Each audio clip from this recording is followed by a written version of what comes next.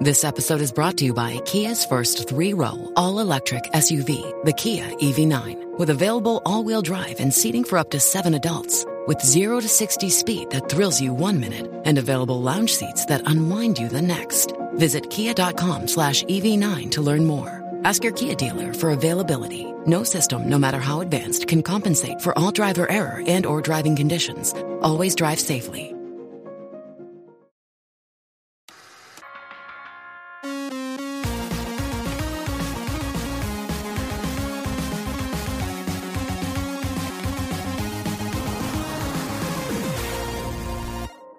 Hey everybody, welcome to this week's podcast. I have a bunch of bad news that I have to tell right at the beginning because it's pretty important and relevant to a bunch of other people who may be listening and watching. Normally I like to save the depressing stuff at the end if there ever is any. So let's just rip the Band-Aid off and get this over with at the beginning. But unfortunately, I will not be attending the expo in Sao Paulo this weekend. I was incredibly excited to go, and then some things happened at home. Everybody's okay so far so good, nothing too bad. But it was one of those things that as the expo was approaching, I was going, man, I really shouldn't be gone for 5 days in a row now. Because remember, it's a 10-hour flight from New York to Sao Paulo that leaves in the evening and shows up in the next morning. So in order to get there, it's a lot of travel. And I even started looking into changing my flights around so that I would arrive the day of the expo, which is terrible because what if the flight's late? What if I miss something? But I was going to try to look into that anyway. And then when I read online that they had canceled Friday, the expo is now only on Saturday, that's when I kind of said, all right, let me call the airline and see what's up. And after talking to them for a while, they said, oh, well, just call our Brazil office and tell them what happened. So I spent like 2 hours on the phone, which, by the way, is about $150 in international charges. I had no idea until I got the text message after, but they were able to offer me to refund the entire price of the ticket. And I really thought that was a sign because the people who ran the expo purchased the ticket for me. I was absolutely gutted that I was potentially not only missing the expo, but going to have to cause them money. It's actually why I called the airport. I was going to see if I could pay off the ticket for them or something. So when they said they could refund the entire thing for free, that's when I was like, okay, this is a sign. I got to just do this. I can't be away for 5 days at the moment. And if I could get out of this in a way that's not really going to hurt anything, I should definitely do it. So I just said, please do that. And, I contacted the people who were running everything. And on the flip side, they said that they had also contacted everybody outside of the Sao Paulo area who had originally bought tickets for Friday. So that way no one would just show up at an empty expo hall or something like that. So while it sucks and I'm embarrassed and sad that I had to do all of this, I can at least confidently say that both the people who run the expo and myself put some effort into not screwing everybody over. It still sucks and it's disappointing. And it just, at least we gave it some effort. We didn't just blow anything off. But I still would have loved to have gone for Saturday. I have so many friends from Brazil that I've been talking to for a long time, and even people in the comments that I've just been talking to forever. I would have loved to have hung out and give you all a giant hug, but I guess that's going to have to be a different time. I'm really sorry about that. So hopefully this could swing back around at some point in the future. But if you're attending on Saturday, please post pictures on social media. I'm going to just be sitting there sad all day on Saturday looking at what I could have been a part of, but it's probably for the best. Like I said, I think everything's fine, but it's probably for the best for everybody. So let me just, I'll get through all this and then swing back around maybe next year or something. Second bit of bad news, I screwed up and I owe you all an apology. I did an ad with JLC PCB a few weeks ago where I showed how to order a PCB with a beveled edge. And I sent that video to my rep over at JLC PCB just to confirm that everything was the way it was supposed to be. However, there was a bit of a language barrier and they mixed up bevel and chamfer, which you would think, you should know all that. But if you're not doing video game cartridges every day, it's not as easy to remember that. So when I placed that order, it came back where the edges were chamfered and there were hard gold fingers on there, but it was not beveled. And then when we eventually went through and got in touch with their team about what happened, we found out that that particular design was too small for the machine that they used to make the beveling. So it would have been an incredibly easy fix to just adjust that design or adjust your designs and then add it in a way where it could be placed for the bevel to happen. And unfortunately, it didn't pick up until the end. So if you had all purchased PCBs made, or if any of you had purchased PCBs made, you probably would have shown up without a beveled edge. So this unfortunately is a result of doing what I loved, which was going through this process in real time. And the downside to that is it's not professional at all, but neither am I. I feel like if I read from a script that somebody else wrote, everybody listening and watching would be like, all right, Bob, you're full of shit. This obviously isn't you. I would rather do things the real way. And when I made the mistake, like put the wrong part order in for the SCART cleaner, not only was that funny, it was a learning experience, and it didn't affect anybody else. It just affected my order. So I'm totally okay still doing stuff like that, but showing how other people could order things that might affect them, I can't ever do that again. So I have replaced the order, but I won't show the ad showing how to do that until I have received the order and confirmed that I did it correctly. So, JLC PCB was responsive. Hopefully they'll still be willing to sponsor this afterwards. They've been nice to me, so I imagine everything's okay. But I guess this apology could be considered the ad this week. Hopefully not many people were affected, if anybody, by this. And to be honest, if you were using a different sized PCB, then it wouldn't have had the problem anyway. The only thing you would have had to have done is click off 45-degree chamfered angle, and that's it. You would have been totally set for it. It's just people who made that, if anybody made that exact Genesis PCB. So I'll follow back up with a few more probably generic ads in the next few weeks, get some footage, confirm what I did wrong, what I'm supposed to do right, and swing back around to it. So my honest and genuine apologies for that. It's extra weird, especially that it's an ad. So hopefully I didn't affect too many people negative, and I'm really sorry. Last week, I posted a review of the 4K Gamer Pro, and I asked Mason to make me a clickbaity thumbnail that says, "This does not suck," because it doesn't. I first saw the page for it on Kickstarter, and I just thought, is this doing the same thing your TV does? Is this just a silly cash grab? And the moment I started testing it, I went, oh no, this is actually sharp scaling to 4K. And then I dug in deep with the analysis to make sure that it is a zero lag device, and it does not compress colors, and it does not drop frames. So this thing is a legit option for people who want to sharp scale their 1080p images. It doesn't support any other resolution than 1080p.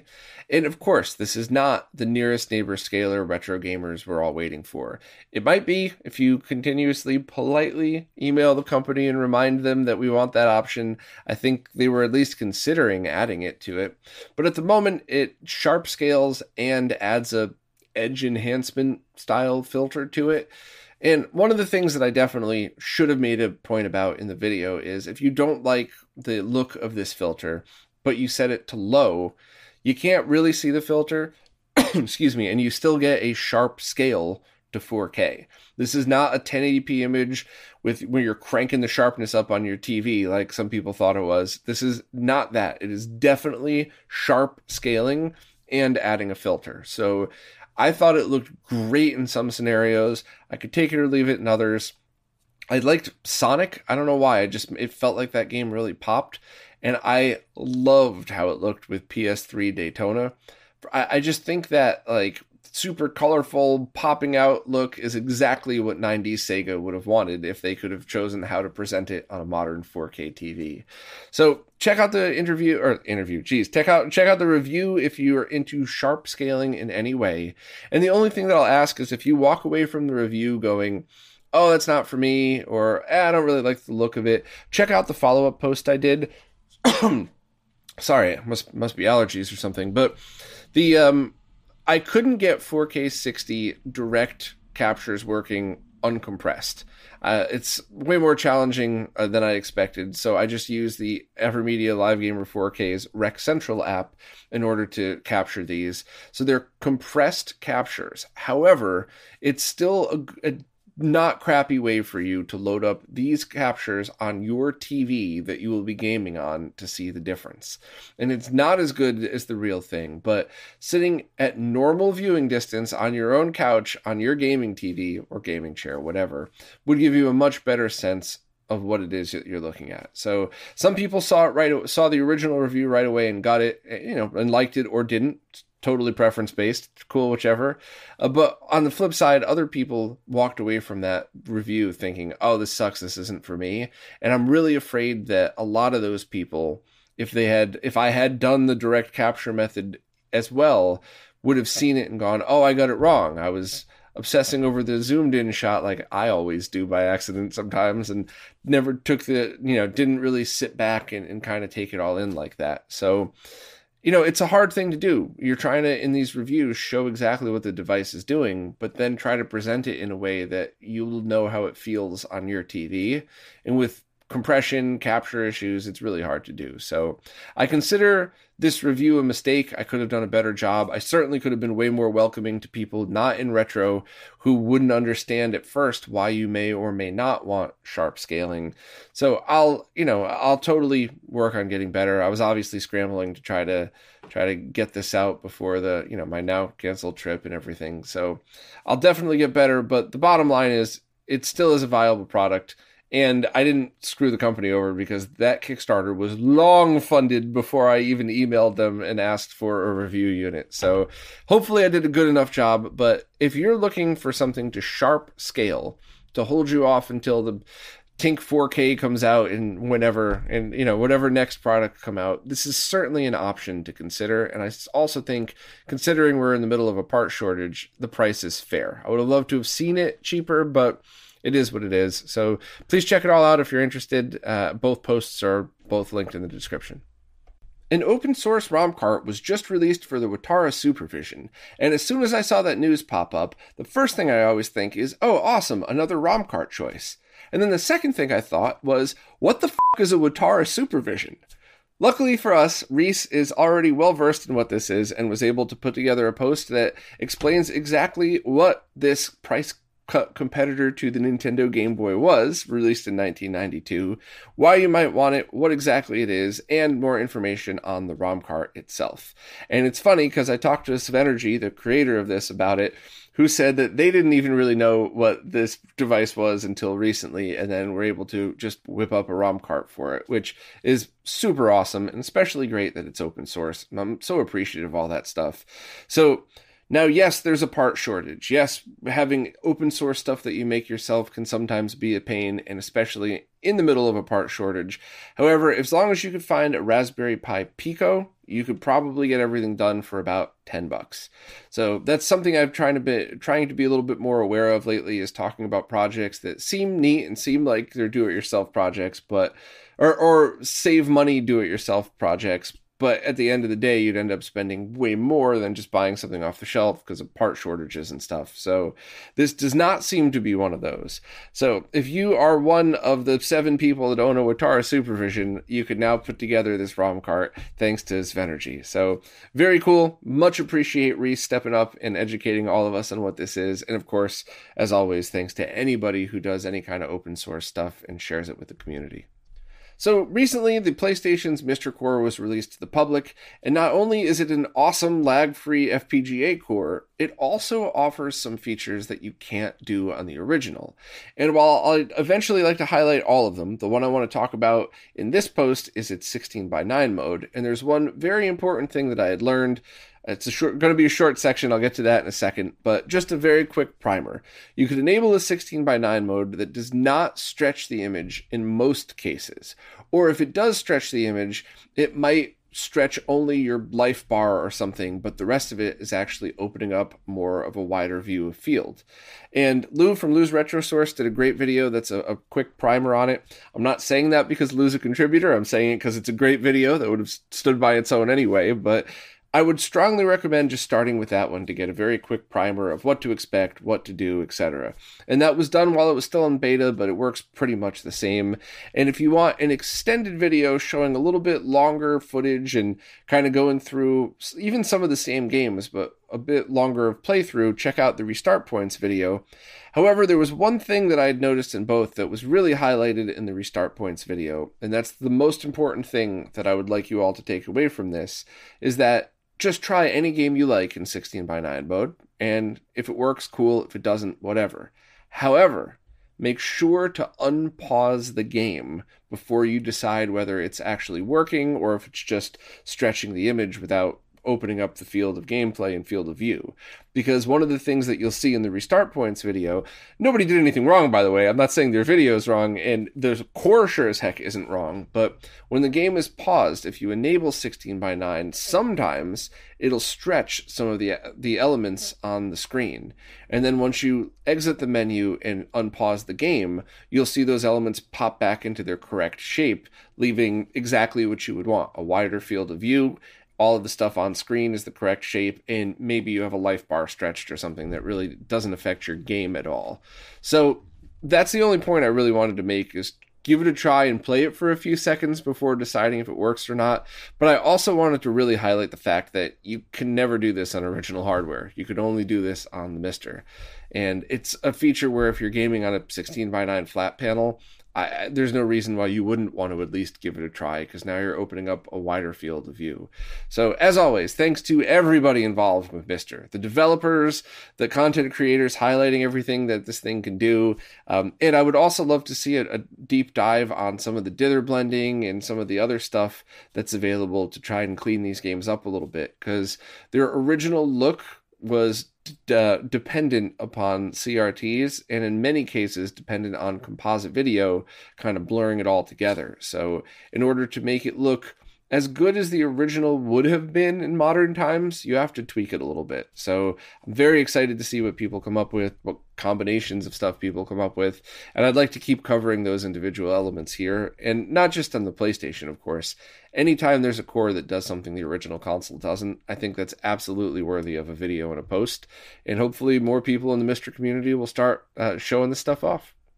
Steve from RetroTech has recently been working with museums to help them upkeep any CRTs that are based in their exhibits. And in the recent Zez Retro podcast, at around the 35-minute mark, Steve and Lewis had talked about this a bit. And I just thought this was very cool, because it's a trend that I have not seen at all, at least up until just pre-pandemic. So if you want a quick rundown of what Steve's been up to, Lewis was nice enough to do a great post that kind of summarizes everything. I'll go into it a little bit here, but of course I would strongly recommend just watching their podcast and checking out the video of it. But in my own personal experience, I have seen quite a few museums have exhibits with CRTs in them, or the entire exhibit is a bunch of CRTs in order to make visual art that way. And it's been kind of sad to see how that's been treated as the years have gone on. And my experience working with them a couple of years ago was definitely not good at all. And it didn't seem like they cared that much about it. And it starts to really bring up some topics, like when we in the retro gaming world talk about, well, should we be watching those early 3D graphics on a CRT and composite? Is that better than RGB because that's the original artist's intent? It's a great conversation to have, except no matter what the artist had originally written the games on, those games were always intended to be played on whatever TV you had. Period. So if you had a TV and you were in Europe, you had an RGB SCART cable, that's how you were always going to play it. If you had the best TV on the market, if you had, like me, a TV where you had to twist two wires together and kick it on the side to get it to start, those games were intended to work on anything that could display the image at the time. So you could argue that CRTs would be the proper way to use it, but it's more general. Whereas on the flip side, these exhibits were created by artists to look a very, very specific way. And maybe they would have loved an expensive PVM but could only afford a cheap CRT. Doesn't really matter. The end result is, when they were done with this exhibit, that's exactly the way they wanted you to experience it. So approaching something like this, you have to really approach it the same way you would approach a painting or a piece of sculpture art, where if you need to restore it because something's wrong, the caps are all drying up and it's not getting an image, you need to try to do so in order to be true to the original while keep it running. So you don't want to be true to the original and use capacitors from 1980, but you want to keep that same style CRT at least and the same image. And I'm just really happy that museums actually care now, because the last time I talked to any museums about this, a friend of mine was nice enough to introduce me to try to get me in, to help us both. And, one of the museums was basically like, yeah. Do you fix projectors? No, get out of here. We don't care. And the other one seemed really excited, but they cared more about getting some arcade machines fixed for free than they did about anything else, including funding for an even bigger CRT exhibit. Very odd coincidence, but I knew somebody who knew somebody who knew somebody's whose relatives did the original, and they were definitely in a position to fund the restoration. And everything, we got treated like crap. It was completely blown off. No one cared what we had to say. And I'm really glad to hear that that's starting to change, because it's not, you could say that a piece of art that's brilliant to one person is crap to you, and that's fair, and that's totally fine.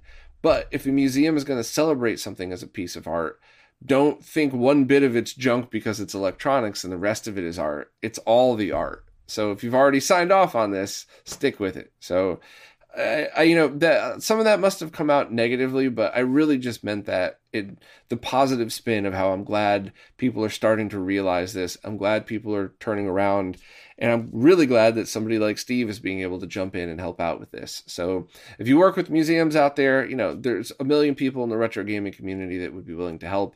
I'm always willing to help, but as a consultant now, I'm not going to give any more time for free. So that once you get burned a couple times, it's like, ugh. You want to hire me as a consultant for your museum, great, but you got to take it seriously and not waste my time like last time. So very glad that they're not wasting Steve's time. And please check out this video if you're into art and installations and stuff like this, because I think it would be a pretty cool thing to if you're into that. I just posted an interview with Zophar, the founder of Zophar's Domain. I did not expect to be saying those words out loud, but I saw him on Twitter a couple weeks ago and was just like, holy crap, it's you. So I struck up a conversation, and then we ended up doing the podcast, and it was such a trip down memory lane. It was so cool. He was awesome to talk to, and I think like if you're younger and you didn't really grow up with any of the crazy emulation boom and, especially things like IRC and trying to figure out how to make the internet work, I think it's a really great window into what was at that time period. And if you did grow up in that, if you were a fellow nerd in the 90s, then if you're listening to this podcast, you're definitely going to want to listen to that one. It was very cool to talk to him. I hope to get him more involved with some of the scene, but of course it's the same problem. How deep do you go? How much time do you spend? Is this taking away from other things in your life? I totally get it. At the very least, though, I've been lurking on a couple of his Twitch streams, and they're great and they're entertaining. So I would strongly recommend jumping into that. A few people had wondered why we didn't discuss Mr. at all. To be honest, I just totally forgot. I was just in awe that I was talking to Zophar, so I totally forgot to bring it up, but it's definitely not the last thing we're going to do together, and I'm sure we're going to swing back to that, because I would also love to hear Zophar's impressions on Mr. But also, I believe that there were still some tweaks left to do, and his wasn't even fully set up yet, so it wouldn't have been a fair rundown of the experience yet anyway. So, hey, it's fine with me. It's just another excuse to be able to do another entertaining podcast. And as always, they're available everywhere. I don't pick and choose. I want to place these things whatever is easiest for you to listen to. So direct download right from the website, every podcast service that I could hear of, and of course YouTube and any other video service. I have my channel cloned too. So definitely check this one out. This was very fun. Now it's time for this week's Mr. Updates, care of Lou from Lou's Retro Source. As always, I'm just going to skim through these, and if you hear anything that piques your interest, please check out Lou's post and, of course, Lou's video, and make sure to subscribe to the channel.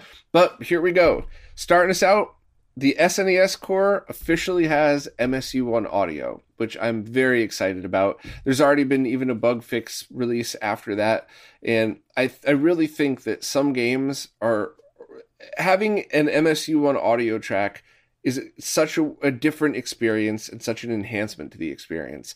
The Sam Miller games are the ones that I'm thinking of first, but also things like the BS Zeldas, which hopefully a certain long-haired wrestler might be able to jump into that and do a documentary on exactly what that was all about.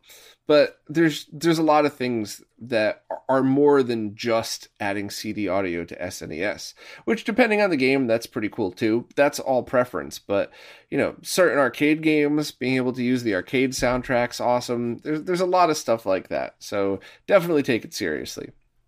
Moving on, there's now a Formation Armed F beta core, which is a vertically scrolling shoot 'em up. So that is in beta form. It is not completed yet, but you're still able to download it and check it out if you wanted. There's also some updates to the Toa Plan cores, which you could currently play Taisujin, I'm sorry for murdering the pronunciation of that, Hellfire, Zero Wing, and Outzone, which are very cool. I definitely remember seeing those games on different platforms and want to go back and check out the originals. The source for the Sega Saturn core is available, and you could compile it yourself to test it out. So I don't know if you would call this a beta release. You might still call it an alpha release, depending on how you look at things. But the most important thing to note is that SRG 320 is working their way through the Saturn core and making it usable, which is insane. And if you really want to try it out, if you figure out how to get it and to install it on your Mister, you're then the type of person that's going to understand what being a beta tester is like. So I think this is a good way to do it.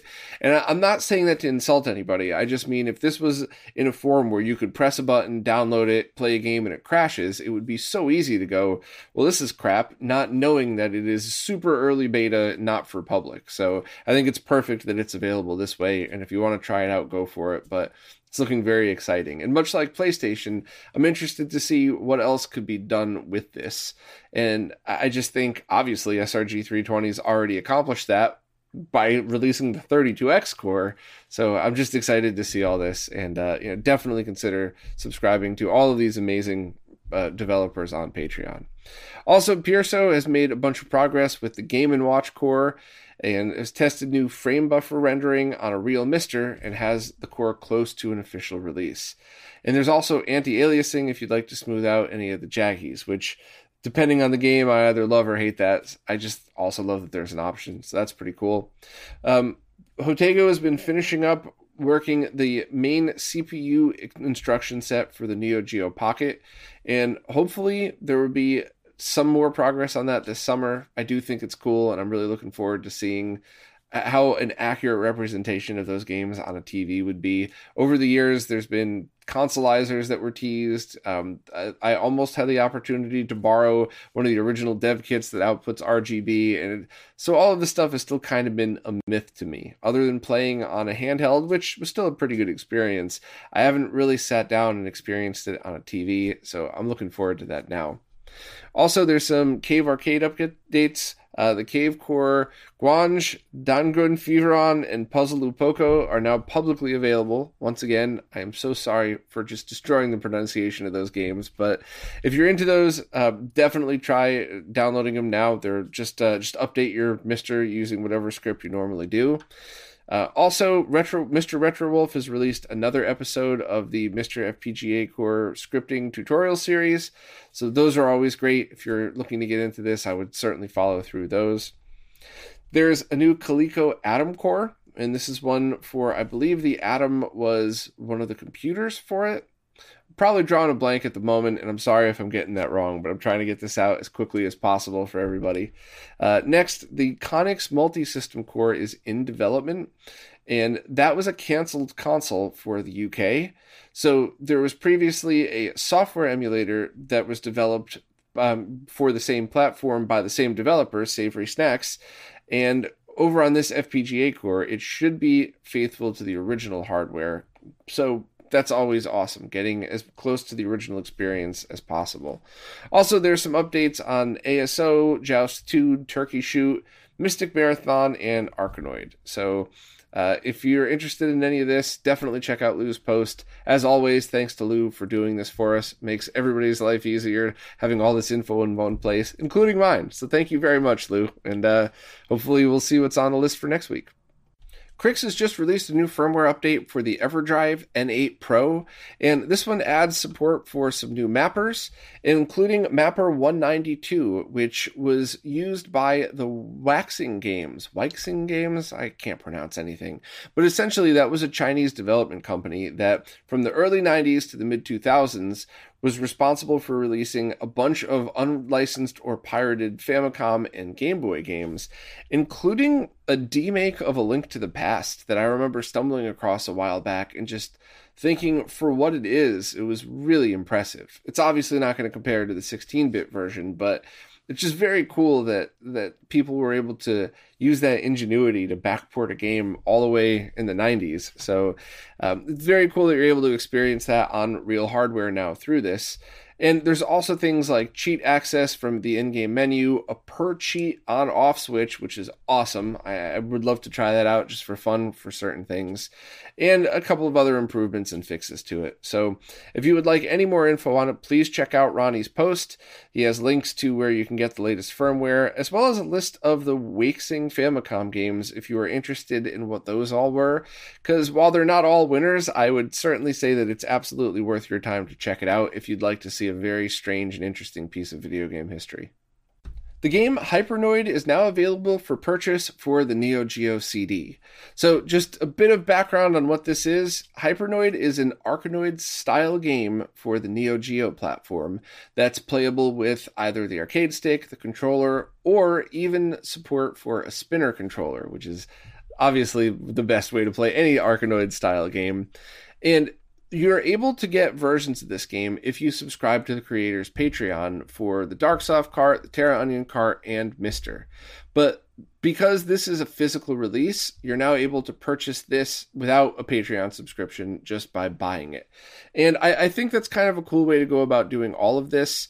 There's obviously multiple right ways to handle how you distribute your games now and then, but this is certainly something that's pretty cool. And the CDs are very high quality. So each copy of the game is slowly written to an archival grade Mitsu 24 karat gold master CDR, and then placed in a foil wrapped jewel case with offset printed tray card, spine card, and full color booklet.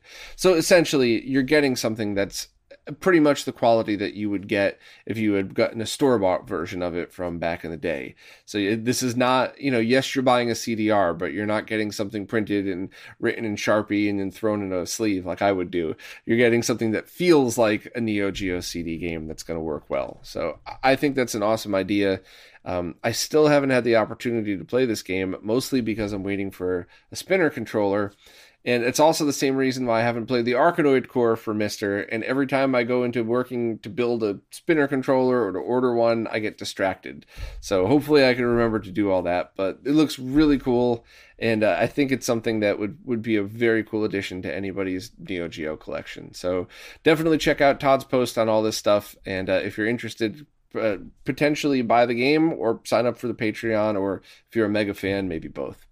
Pre-orders are now open for a vinyl version of the Phantasy Star soundtrack for the Sega Master System, and each side of the record has a different style soundtrack. And Master System fans are probably going to be really excited by this, but side A has the PSG soundtrack, so what you would hear on all US Master Systems, and probably most around the world as well. However, on side B, there's the FM sound chip version of the soundtrack that you could only play on Japanese Master Systems or any of the original SG-1000s with the FM module on it.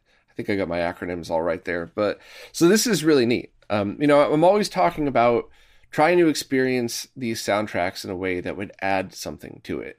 And I was kind of curious at first until I actually purchased one from Data Discs and heard the Space Harrier soundtrack, and then immediately was like, I get it 100%. This works perfect. The warmth of the vinyl brings you right to the same feeling that you would have playing it analog, out of your console, probably with less hum though. And I think this is the same style of awesomeness, in that, hey, maybe you played this game as a kid in the US or in Europe and you loved it, but then you later on in life discovered there was an FM sound chip that you never knew about, like what happened to me.